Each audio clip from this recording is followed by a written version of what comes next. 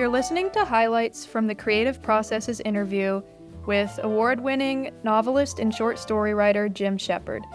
This podcast is supported by the Jan Michalski Foundation.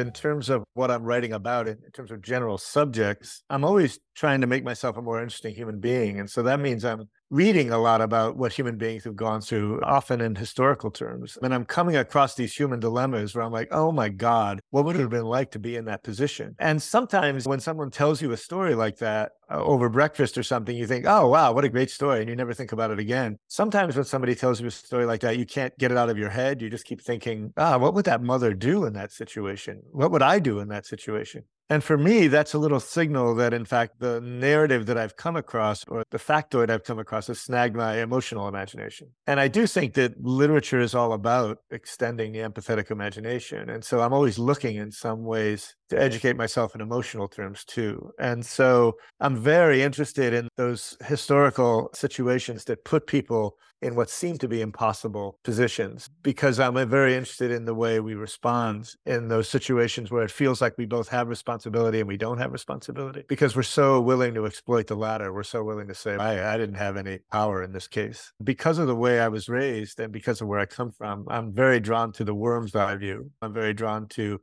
that situation of feeling as though you have even less power than you actually do. Rather than writing, for example, about what it would be like to be a Roman centurion, I found myself writing about what it would be like to be some poor schlub who's an auxiliary, who's manning Hadrian's Wall, who barely has any idea why he's there.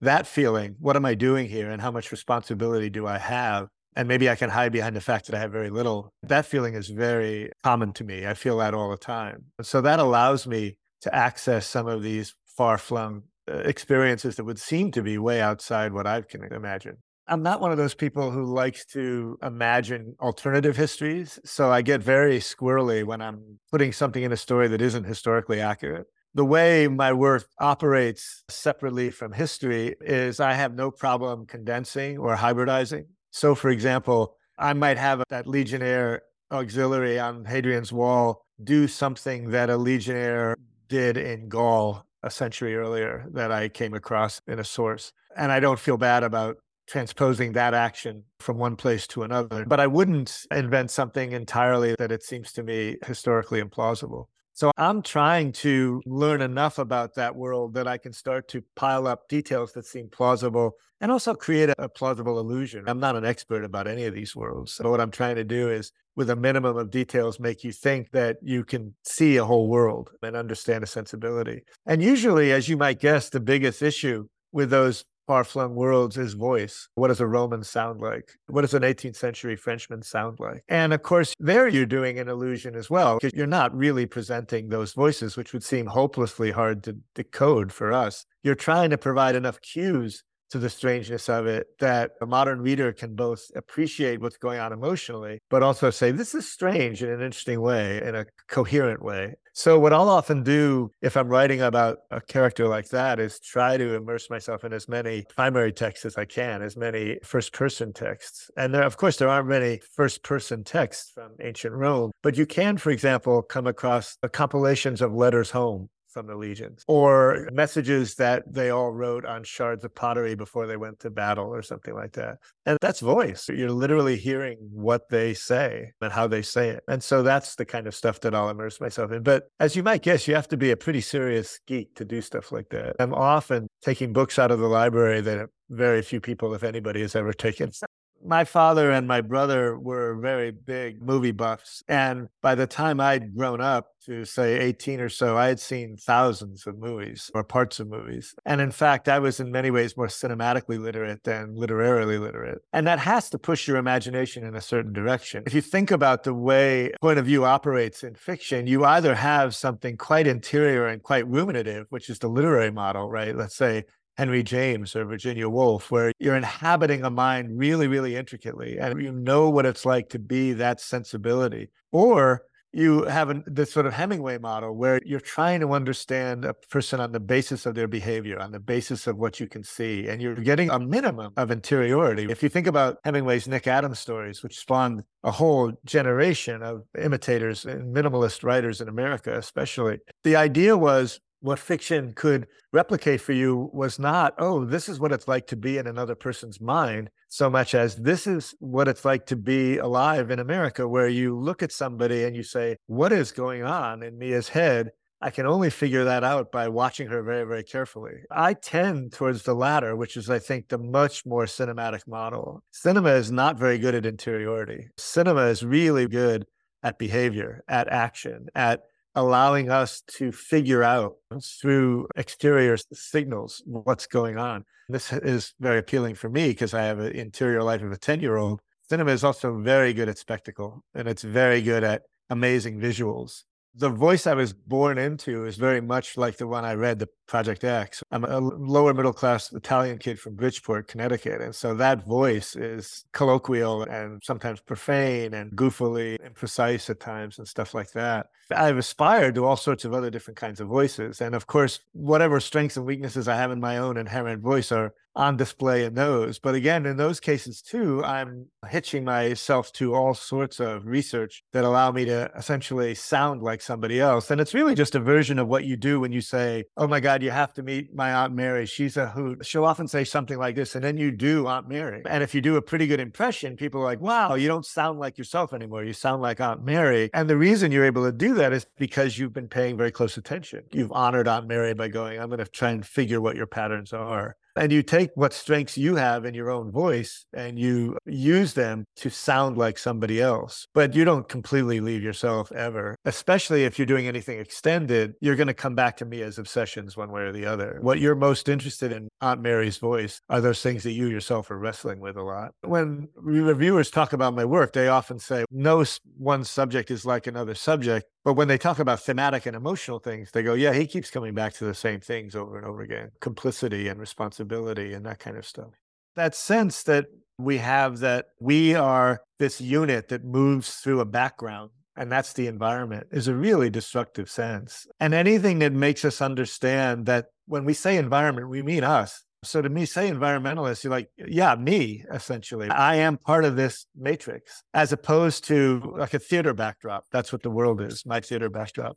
Anything that demonstrates to us that we're not separate, that if we screw up part of the planet, we're diminishing ourselves in very real and concrete ways is very useful. And feels as though most readers take that in non-fictional terms, but people do it in fictional terms as well all the time, in literary terms.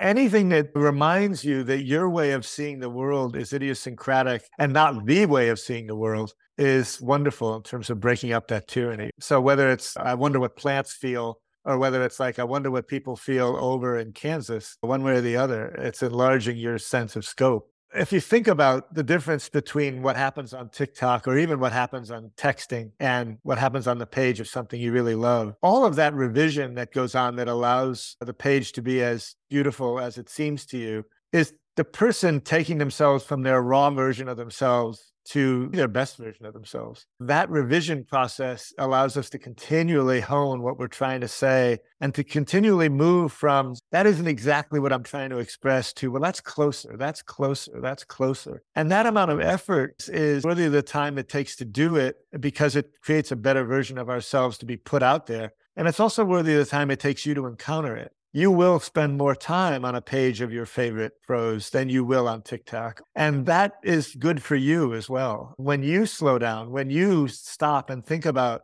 just how intricate that sentence is, that's doing something very useful for your brain. It's something TikTok can't and won't do. Part of the reason you're drawn to TikTok is that you know that's not going to happen. So you feel like, now I can relax a little bit. I don't have to concentrate. Concentration is a little bit of work. And sometimes we're up for it. And other times we're like, yeah, I don't need that right now. And we all know that feeling. Somebody says to you, hey, let's go see Oppenheimer. And you go, you know what? I'm not in the mood for that right now. Can we just go see John Wick 4? I just want to relax. That's fine. But there are other moments when you think, no, I want to put in the energy that it takes to negotiate a page of Virginia Woolf's prose. And I'm going to be rewarded for that. My mind is going to be rewarded for that. I'm going to think a little more intricately and a little more intelligently about the world in general because of that. It's so true. You have to pay that bit more attention, but it's almost like love. It's like a marriage or a relationship is...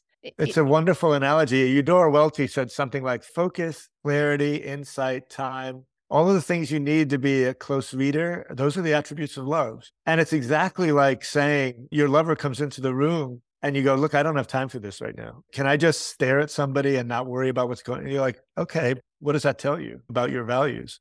And certainly reading is on the decline, and that's a huge problem. I'm perfectly willing to believe that novels are in some ways going the way of the dodo. They're not the literary form for the next 100 years. I'm not willing to concede that we all should give up reading and critical thinking, but our culture is pushing us in that direction. I have 3 children, 5 years apart, each one of them. And the youngest is 21 years old, and her connection to the phone is way more profound than the oldest one. We all are dependent on our phones now. But that sense we have that we need to be checking it all the time, that sense we have that we will not immerse ourselves in the arts anymore because there might be something on our phone we have to check, that's way more widespread now than it used to be.